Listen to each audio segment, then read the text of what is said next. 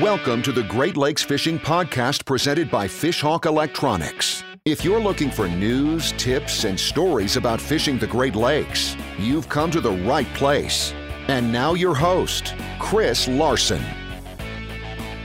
Good evening and welcome to Fishhawk Live and the Great Lakes Fishing Podcast. Tonight, we're joined by professional photographer Matt Addington from Matt Addington Creative in Central Minnesota.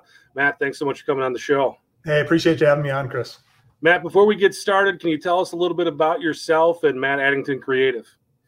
Well, yeah, it's just a passion of mine, I guess, has been photography since I was a little kid, and been really fortunate to work in the outdoors industry primarily now, full-time going on, 12, 13, 14 years, I guess. Most of the work that I do is for brands and companies in the fishing industry, obviously. Hunting, fishing, agriculture, outdoor lifestyle are probably the places that I'm hired the most to do the most work. Commercial, editorial, worked for a lot of brands, obviously in fishing, where we'll talk tonight. I'm blessed that I get to do this and get paid and can make a living doing something that's photography that I love, but also, being in the outdoors to work. I catch myself the handful of times we've been together, you pinch yourself going, this is my job. I can't believe it. So really, really lucky that way. And it's just been a great lifestyle and a ton of fun. And just to be able to, tell stories for companies and kind of understand the branding story that they have and who their customer is and what their company's all about. And then through photography and video, both, be able to kind of stitch that all together to kind of help them tell that story. So pretty lucky that way. Matt, camera equipment has really gone kind of two ways of late. You've got the super high-end stuff, and that stuff is really incredible now, what they're churning out. But the other way, that consumer-driven equipment has gotten better and better and more affordable. What kind of trends are you seeing kind of on both ends of the spectrum there?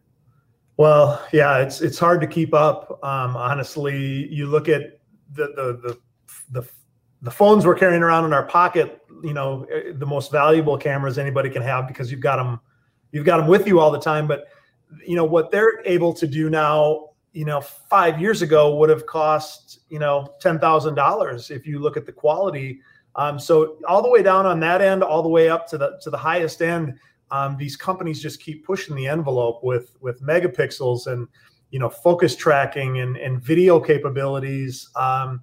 It is mind-blowing. It's something that you can settle in and get comfortable with something, but you might as well kind of try to stay on the cutting edge and learning some of this stuff too. I probably will mention it again later, but you can have all the greatest bodies in the world and the greatest focus tracking and the most megapixels and the highest resolution.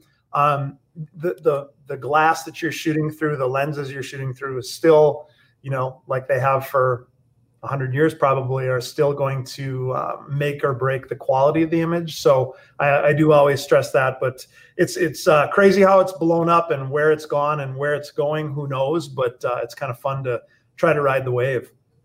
Yeah, we got some guys that are regulars on the show showing up tonight to watch. We got Randy Beavis from Fort Peck, Montana. He sent us a picture of his salmon he caught today. So nice job getting out on the water there, Randy. And Blind Osprey in the house as well, and he's a regular as well. Matt, tell us a little bit about the equipment you shoot on. What kind of things are you using when you're doing your work?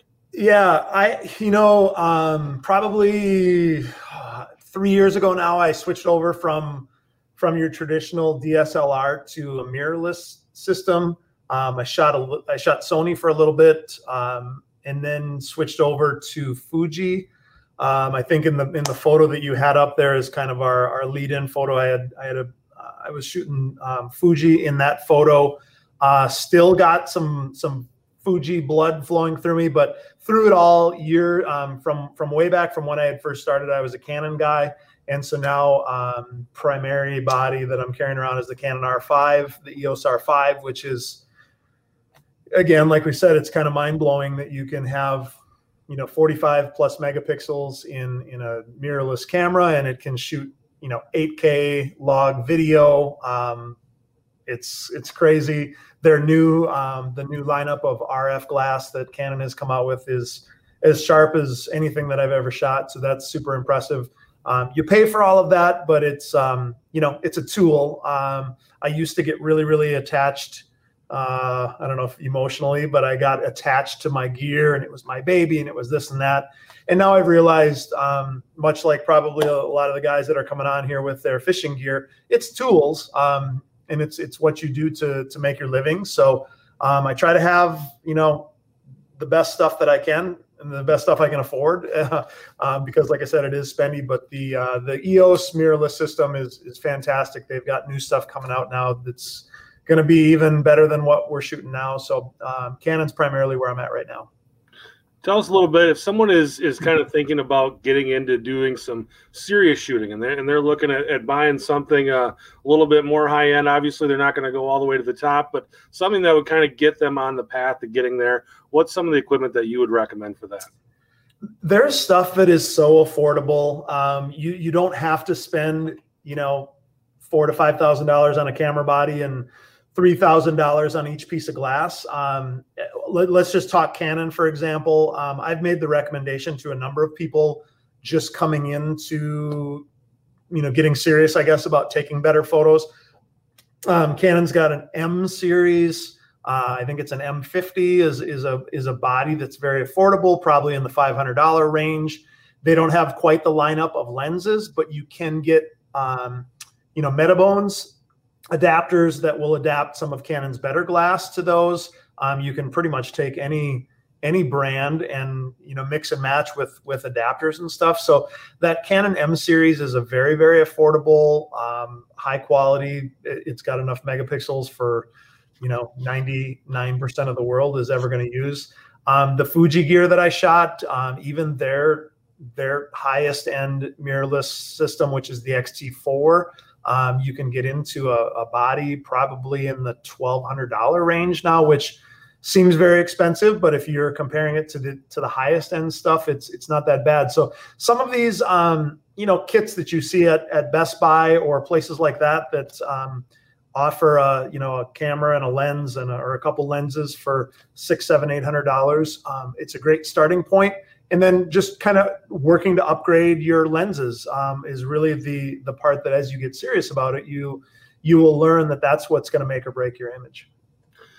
Mutual friend of ours I was talking to today, John Marshall, he said that these things take pretty good photos. So tell us a little bit about these guys and shooting with this stuff. I hope that John doesn't think they take too good of pictures, because I want him to still hire me to shoot some of his stuff. But I know he'd probably appreciate it if I showed up next time with my iPhone. But they're incredible. I mean, they really, really are. And I'd be lying if I didn't say that there were times that I've delivered images, maybe not an entire shoot, but an image or two to a client that you can shoot with an iPhone. Whatever iPhone you have, I mean, the 12 or whatever the latest one, whatever that latest one is. I mean, they do such phenomenal things, and the technology that they're talking about coming out with more zoom and optical zoom and all these things, it really is crazy. If you're not doing production level stuff, it's almost as good as you can get. And I think it's important. We've been talking equipment, we've been talking cameras, but the reality is, you look at some of the great artists in the world, they use paintbrushes, and I can buy paintbrushes too. There's skill involved here. And I think that's what separates people like you from someone like me or anyone else. There's skill, and there's a lot of work and effort and experience that go into being an artist with this stuff. What are some things that kind of you can think of that some of our viewers and listeners that go out on these boats, and maybe they're shooting with the cell phone camera, or maybe they're shooting with something better? What are some things that you can kind of think of off the top that they should be thinking about as far as tips when they go out? Yeah, I mean, I try to place myself into that, into that realm before I get there. Are you going out on a charter where you just want to come home with your limit of fish? Are you out with something in mind, like, hey, I really want to catch a big fish? Are you there because you just want to enjoy the day and you want to take in all of the different stuff. Some of my favorite fishing photos that I've ever taken didn't have a whole fish in it, didn't have a fish in it for that matter. But finding the things around you that kind of define the story of the experience. You know, for the boat captains that go out, that's their job, and they are going out and they're taking clients out and they want to put them on fish and provide that experience. But there's a lot of other stuff, if you are sitting in the chair or got the rod in your hand, that are really a pretty cool part of that experience. So I think one of the first things that I would tell folks is try to notice and take photos of some of those things that you find unique and beautiful and artistic along the way. Obviously, you're going to have some sunrises and sunsets, and you're going to see wildlife, or you're going to see stuff that might be worth snapping a photo of. But have you ever really looked at, at close up at the reel you're using, or the rod, or how the bait sits on the water, or trying to find some of those just kind of cool abstract things, I think is kind of a fun thing to shoot as well. The obvious shot is the hero shot. It's the grip and grin with the catch of the day or whatever. And I'm sure we'll talk through a lot of that as well. But whether you have a cell phone or whether you have a high end, commercial level camera or whatever, trying to just tell the story of what happened during that day, from the time the boat went in the water till the time it came out and all of the things in between. Having photos that kind of tell that story, I think, is one of the things as an artist that I'm always trying to think about. Yeah, that's actually a really good point, and something that I'd really like to hear your perspective on. Since the dawn of time, we've been painting murals in caves and things like that. Why is it important to even do this? Why is it important to preserve this by a photograph, or however we want to preserve it? Why is photography important in this realm? That's a great question. And like you said, for thousands of years, people have been painting pictures of their quarry on the inside of the caves and telling stories through these old photographs or paintings for that matter. I was just looking through, I love looking at like the old time photos. I was looking at some just yesterday of some deer hunters from the late 40s, and they're all just wearing all red, and it seemed like the deer were just so much bigger, and they're all laying there, and it's just these, this proud moment of this interaction between, hunter gatherer and the quarry, and being thankful for being provided that experience, and ultimately, that food for the table. So documenting that is something that I think is really, really important, and to do it is important. And in my case, I'm always critical of it, but to do it well and to do it in a way that's honorable to the sport, but even more so and more importantly, maybe honorable to the fish or to the deer or to the whatever the animal was that you're going to, take its life and take it home to consume it and feed your family. So being, flattering and honoring that way is important too. Starting to get a few questions. Here's one from Facebook, and Larry would like to know, what do you use to protect your camera in bad weather? That's a good question, Larry. I could probably sit and tell a lot of stories of cameras that didn't turn out so well, that have gone into rivers or into lakes. It's happened. Again, it's kind of one of those tool things.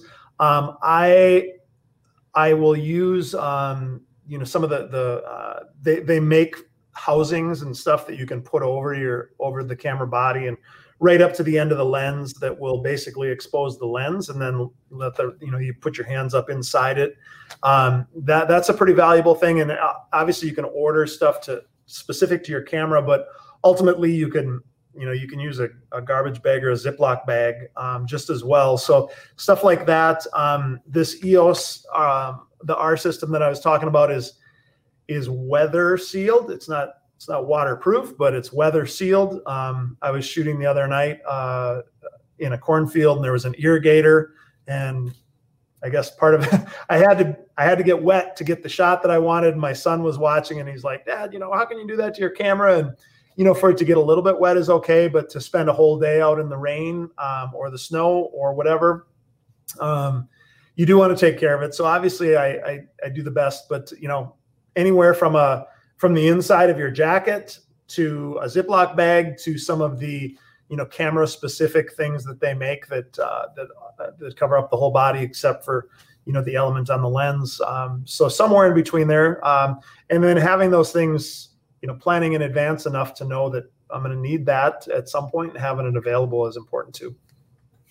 Good question. Right, you and I have been on a few shoots together out on the ice, and a lot of moving and roaming around. And with Great Lakes fishing, you're not going to do that. You're in a boat. There's tight quarters there. How would you manage that as a photographer to get everything you want, as far as being able to get maybe some of those wider shots and not really being able to get away, or you can't step 30 feet off the boat and shoot back? How do you manage that? That's a really good question. That question, I guess, would be more directed towards me as a professional that's there trying to, get work done, versus somebody that's on the boat fishing, just to fish and maybe take some photos along the way. But whether I'm on a boat or on a lake or on the ground, I'm always trying to get my camera to a unique perspective. We as humans walk around all day at between 5 and 6.5 feet off the ground or whatever, and that's the view that our eyes are trained to see. So I love to climb up on stuff. I love to lay down on things. I love to lean out over stuff. Get my camera to different places is something that I do. I encourage other people that are into trying to be a little more artistic to do the same. That's not always feasible to say, hey, I'm going to, climb up on top of the boat, or I'm going to lay down on the deck. And I guess that kind of goes back a little bit to Larry's question too, is like, protecting your camera body too. If you're holding it out over the water, in the spray of the wake or any of those things. But I try to get to unique places. In my situation, the other thing that I am constantly juggling and thinking about, I'll always have 2 camera bodies on me, and it's thinking about my lens choice. You mentioned it, like having one wide angle and then one lens that's going to shoot a little tighter, where you can literally, without having to stop and switch lenses and everything, I can see something where I'm going to capture something big and wide that's going to tell part of the story. But with a quick switch, I can punch in, get in, really intimately close to something else. So those are things that I'm constantly juggling, and more than juggling, I think anticipating. That's one thing that I always tell young photographers is like, be thinking one step ahead of everything that's going on. Because if you are truly reactionary as a photographer, you're going to miss most of the shots that you could have gotten. Yeah, I think that's a couple points there. One, I was always taught as a student was to shoot ordinary things in unique ways, or ordinary things in an extraordinary way. But I like what you said there. You're talking about kind of thinking ahead and thinking about that next shot before you take it. How do you think that you would do that on a Great Lakes fishing trip? What are some things that you would be anticipating when you're out there, and what should people kind of be thinking about as they're out there? Right. What I would do if I were, on a boat on an assignment is take a look at what does the boat look like? Where am I going to be able to get to? Where are people going to be fishing? Where are rods going to be? Where are lines going to be going out? Where's the captain going to be? How much movement is going to be happening between all of those people? Where, what accessibility do I have? Or am I going to be stuck somewhere? You don't want to, get in the way of what's going on, the process of fishing, but at the same time, you do want to get the shots. And I think part of that too is communicating with the captain or the other people on the boat. Like, hey, at some point, if you hook a fish, do you mind if I come in to right here to get a photo or to shoot some video? Having those conversations in advance, knowing, what's the water condition going to be like? Are we going to be bouncing all over the place? Is it going to be dead calm? Is there going to be wind? Is there, looking at the weather and, what is the sun going to be doing? And thinking of a handful of times that I've shot, in Alaska out on boats where there's been days where there's been 15 to 20 foot seas and you are wanting to throw up and you can't hold anything still. And people are miserable, but there's been other days in the same area where it's been dead calm glass and you're dealing with just bright hot sun. And so trying to anticipate some of those things in advance are things that I would think about as a storyteller, as somebody that's trying to capture the event. If I were on the boat fishing and I was thinking about some of these things, what do I like, all the way back to like, what do I want to get pictures of to tell this story? But like, what if we do get a giant? I mean, if you're watching this, you probably know that feeling of, okay, we've got this huge fish on, and then the fish comes in the boat, and it's usually chaos, and trying to think through a little bit about like, am I going to be ready to take a picture that's going to do this thing justice, before it's flopping around in the boat, or we're trying to get a handle on it, or all of the things that happen. So again, trying to anticipate some of those things in advance. Yeah, that's something that you do. I've been on shoots with you for fishing, and that's something that we talk about, getting shots of maybe setting out gear, the boat or the people or whatever, and we can kind of coach those people, or we can kind of plan those things. But when the fish comes up the hole, in our case, oftentimes when you and I have worked together, but when that fish comes into the boat, we don't have an infinite amount of time usually. Tell us about kind of some of the things that you do to kind of make that fish look better, and be able to capture that while the fish is in the boat. Right. And I think thinking of these things in advance, and I appreciate you having me on, because I hope that some of these things, will plant a seed with the guys and gals who are listening in or watching. Regardless of the camera you're using or the species of fish that you're catching or fishing for, you want to, for the sake of the picture, keep the fish alive, if you will. I know, on the Great Lakes, you and I were talking, I mean, people are bringing these fish home, and they're going to get cut up and they're going to get eaten, and it doesn't really matter. You're not on some exclusive trout stream in Montana trying to keep the fish wet and all of those things. But at the same time, for the sake of the photo, the quicker you can get the photos done, the better the fish looks.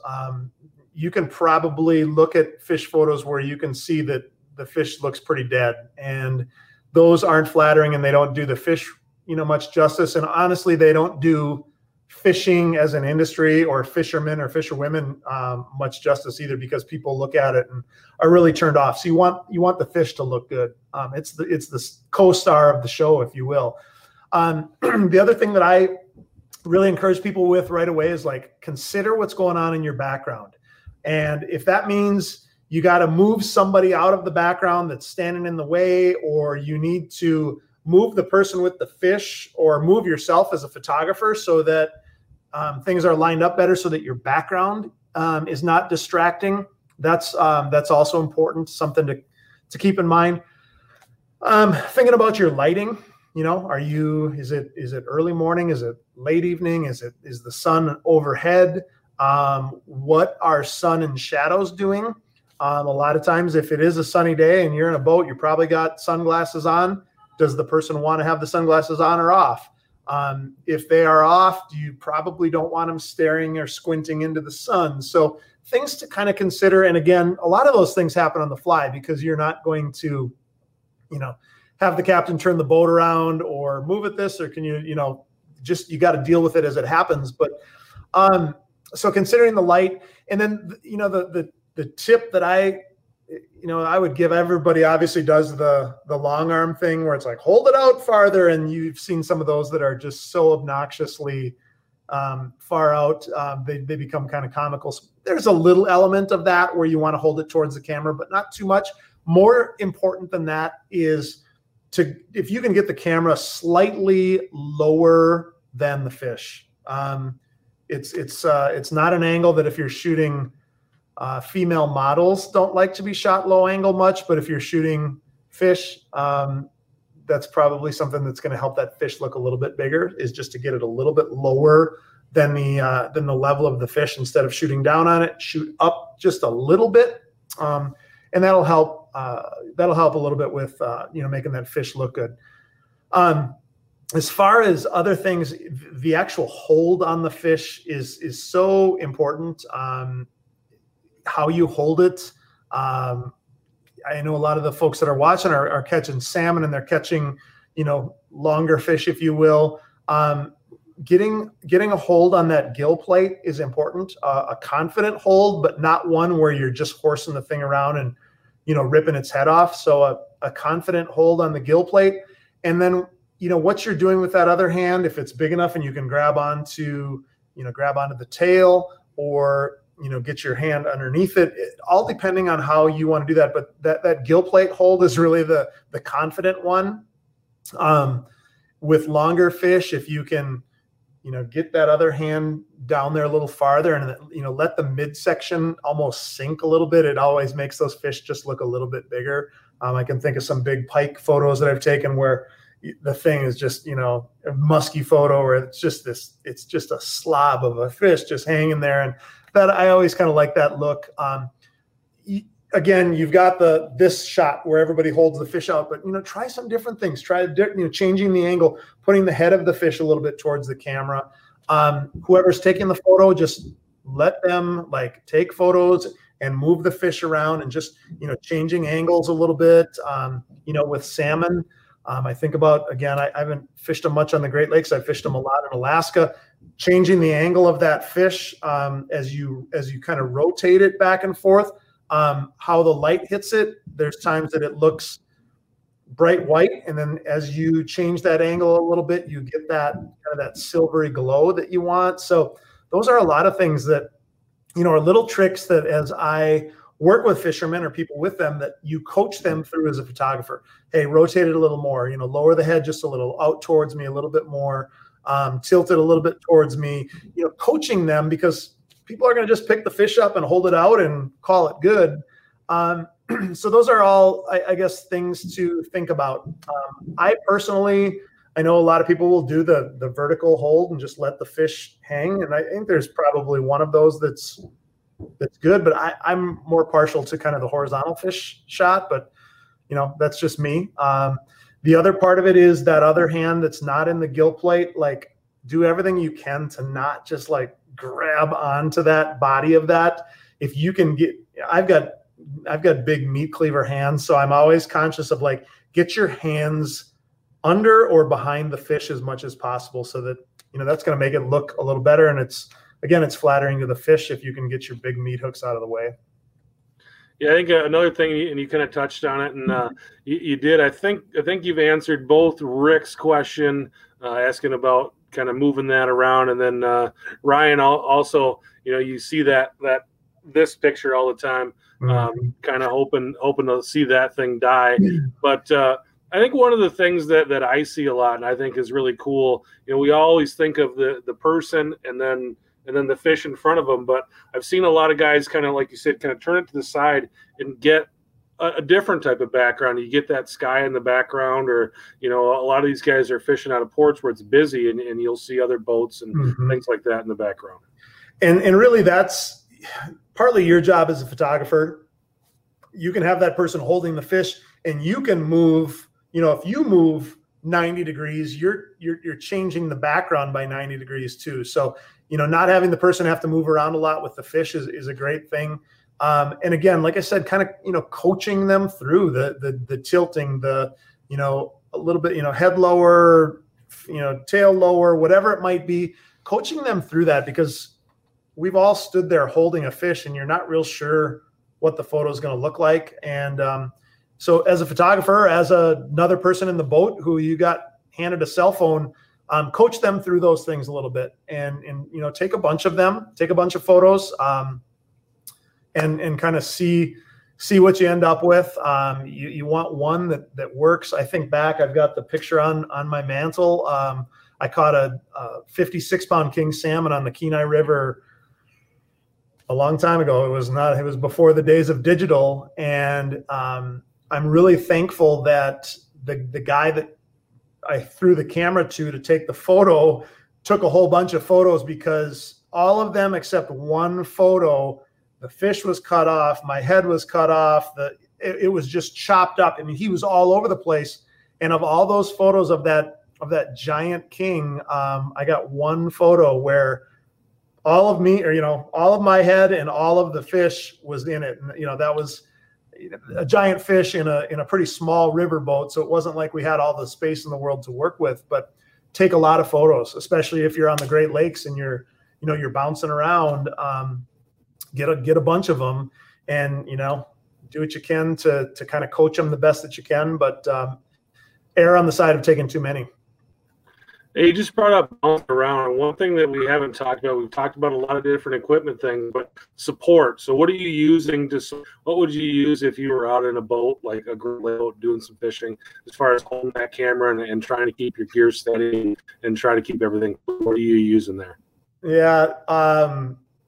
Get your sea legs under you, I guess, the best that you can. And it's tricky with being in boats that are bouncing around because, there's really nothing you can lean against, against a motor, against if there's a cabin, you can lean against those things, but everything is literally moving. So, again, I haven't done a lot of Great Lakes fishing. I've done a lot in Alaska, and I'm thinking about, keeping a wide stance with my feet and making sure that they are solid. And, just if you can find something for your upper body to lean against, that's great.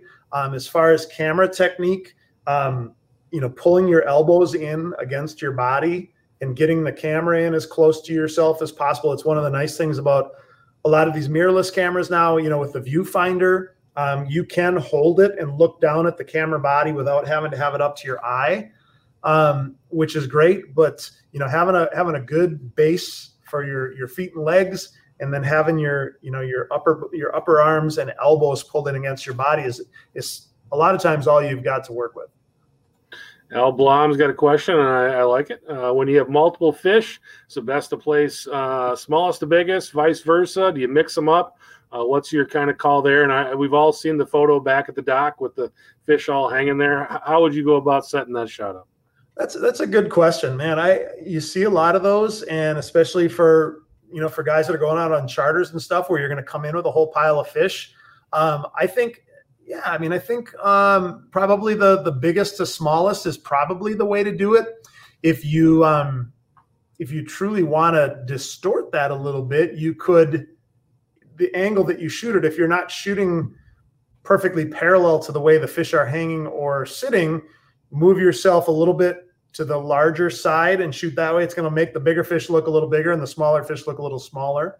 So there's tricks that things that you can do there. I think just trying to have some sort of method to the madness, I guess, is nice, where there's some things that just look nice instead of just randomly, hanging fish or laying them all out somewhere. The pile of fish, again, it's one of those things that, as an industry and as sportsmen, that doesn't project real well to people that don't fish or hunt or spend time in the outdoors. If they see, we've been very conscious of it. I know you and I, one of the last shoots we were on, we got into some perch, and we were catching perch like over and over and over. And there truly were piles of fish. I mean, everybody got to take home, everybody caught fish, everybody got to take home fish. And I know of all these captains that are watching, that's their goal. Let's take home a bunch of fish, but presenting it in such a way that looks good. That day on the ice, I was really, really conscious of, we don't want any images that show up that are a pile of fish laying on the ice or a pile of fish in a bucket or things like that. So if you're going to present, the volume and the number of fish that you caught, I think having a little bit of organization to it helps and says a lot, I guess, for the fishing industry. We've been talking a lot about hero shots and holding that fish and how to hold it. Some of the coolest stuff that I'm seeing, though, out there on Instagram right now is just close-up shots of parts of the fish and capturing all those little things that, and you had talked about earlier, is just kind of capturing the essence. But I think just capturing the essence of that particular fish, they all have a little bit different look to them, and lake trout, I think, are just some of the coolest looking fish, because it seems like they look different whatever lake you catch them out of.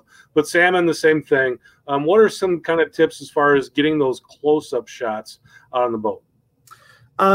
That's something that in my mind, and I probably am saying it under my breath to myself on any assignment that I'm on, I'm saying parts and pieces. I'm always like in my mind, parts and pieces. Don't forget parts and pieces. Meaning you can shoot the big stuff and tell the story, or shoot the hero shot, or shoot all of the things that are probably going to tell the story, but thinking parts and pieces where it is the pattern of the scales on the fish. It is in fact, I just sent an image today to a client, a fishing image that I had taken that was just the dorsal fin of a walleye. And it was just kind of this artistic piece. It was cut at an angle, and it was it was kind of the spikes of that fin and just this really cool bluish green color with nothing behind it. It was just very artistic looking. Finding that kind of stuff, finding the little details of the species that you're fishing. It could be the fish, it could be the reel, it could be the eyelets or the pattern on the rod, or the captain's hand on the throttle, or there's so many little, again, parts and pieces that kind of help to tell that story and help to tell the details of the things that you noticed and the things that maybe some people didn't notice that would in turn appreciate after the fact. I think that's a great way to kind of put it. We've been talking a lot about equipment and all these different things, but I think really thinking about when you're out there just telling the story of the trip is really what it comes down to. And again, we go back to that cave thing. That's what they were doing, is telling the story. And I think that's probably the best advice for people. I did in fact, I was just working on a portfolio piece here the last few days and going through, tons and tons of hero image shots and big fish. And one of my favorite images that's going into this book is of our mutual friend, Joel Nelson. And it was an ice shot of a crappie. And it's like, you've seen one 12-inch crappie, you've seen them all kind of, but he held it out and it had the bait in its mouth, and it was the close-up of the texture of the side of the crappie's face and the bait, and it was kind of this macro shot. Joel was off in the background. You could tell the fisherman was there, but it was not at all a hero shot, but there was something artistic and something that showed just that paper thin, delicate nature of the crappie's mouth with the bait and the texture of the spots, the silver and black spots. It was a shot that parts and pieces shot that I was talking about. Yeah, I would say Joel in a macro shot's probably the best way to shoot him. Just get him blurred out. He can be blurry in the background, and that's probably the best approach for shooting Joel. But that was one other thing I was going to mention with regard to shooting the hero shot, though, is if you do have a camera that where you're shooting with fast glass, you've got something like what I'm using. Thinking about f-stops, and I know this is kind of nerding out camera-wise on some of the listeners and watchers, but I'm always thinking also about how much depth of field do I need? And you can imagine somebody holding a fish out in front of them. Do you want the fish in focus and the fisherman out of focus?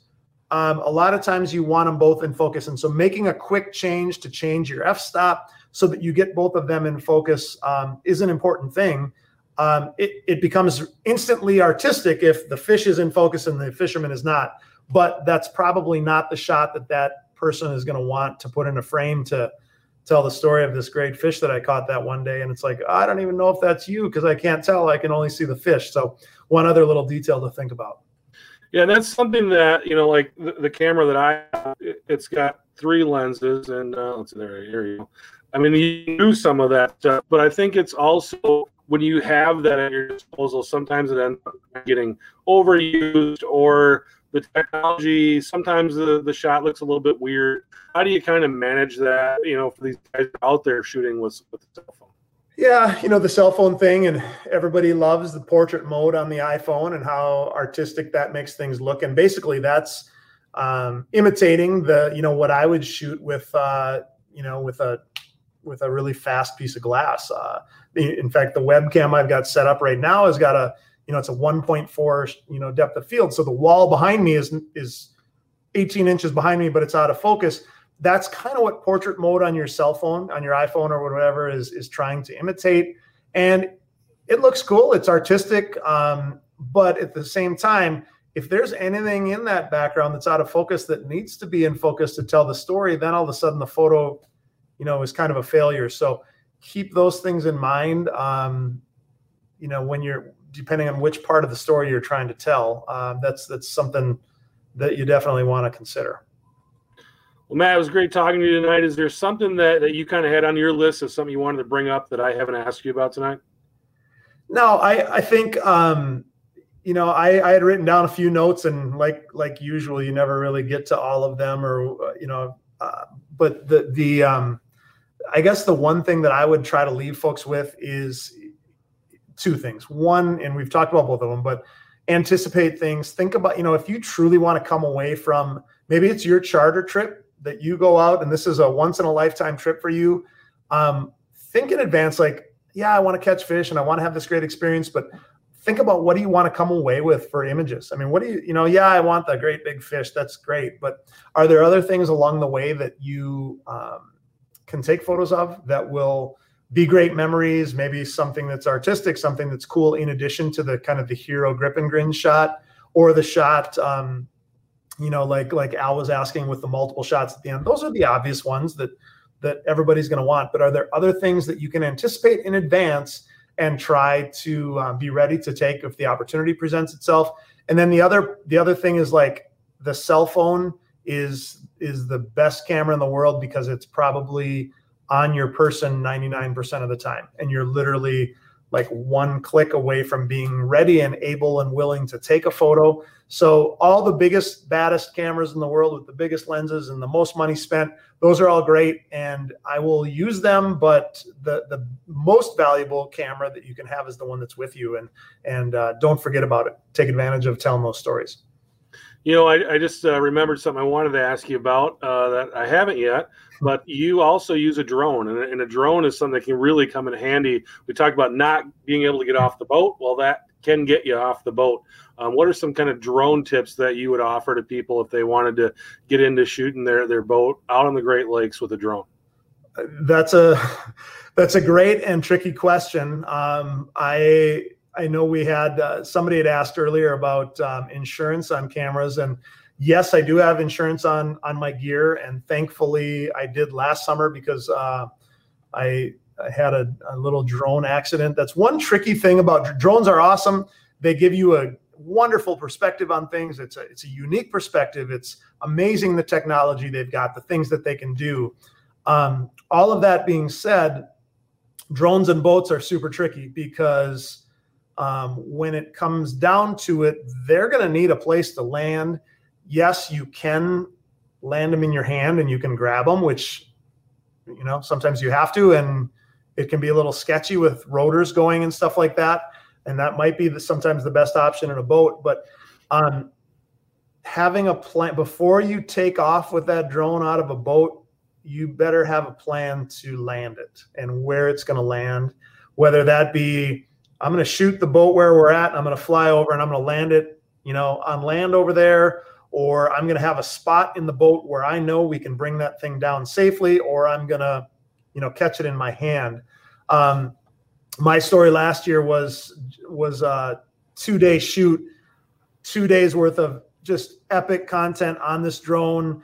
And we were up right on the Canadian border, shooting some walleye stuff. And there was this just awesome storm coming in, and the winds were just starting to pick up, and it was this super just moody, edgy. I was just like, it was awesome. It was like some of the coolest footage and photos that I had taken probably all year. And the boat was starting to rock. We were in probably a 19-foot with like a 200 outboard on it. And there was a big, deck on the back where we had the seats folded down. I thought, I'm just going to land it there. Well, when that thing comes in, so the battery's also dying, so I'm getting the warning, bring it in. And as I came in to land it on that deck, the boat is bouncing around. Well, the drones doesn't know that. And it goes into landing mode. And once it goes into that, like, the controls are off.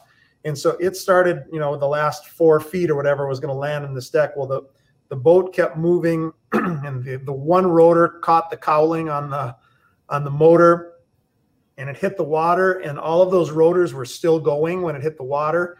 and it sucked it in like a whirlpool. Like I knew it was going in, and I reached, and it was gone in a split second. 45.2 feet down. So I know exactly where it is. And I've actually got a guy that's a diver that might go try a recovery mission on it this summer, which would be a story of all stories if I could get that back, at least to get the SD card back to tell the story. So that's my absolute, have to know what you're doing when that thing comes into land is the most important thing with the drone. Well, Matt, again, thanks so much for coming on. Your passion for this kind of comes through as you're talking about it. So it's fun to see you and kind of get an idea of what this means to you. If people want to see some of your work and kind of see what you're up to, what's the best place for them to go? For all of us now in the creator business, it's probably Instagram. My Instagram is just at Matt Addington, which is an easy place to probably find me. And mattaddington.com is my website. You can certainly email me through there or message me, on Instagram or whatever. Facebook, I'm on Facebook too. But I know there's a whole number of questions here that we didn't get to answer. And if people have more and want to follow up, I'd love to answer some more of those. So those would be the places you can probably see most of my stuff. Perfect. Thanks so much, Matt. And Al Blom, since Matt liked your question, we're going to give you the question of the night. So you can go ahead and send us a direct message on Facebook, and we'll get that swag package out to you. So Matt Addington, really appreciate you coming on the show. It was fun to have you, and good luck as you get out there the rest of the year, and probably see you during ice season. Likewise, Chris. Look forward to it. Thanks for listening to the Great Lakes Fishing Podcast presented by Fishhawk Electronics. For more information on fishing the Great Lakes, visit our blog at fishhawkelectronics.com.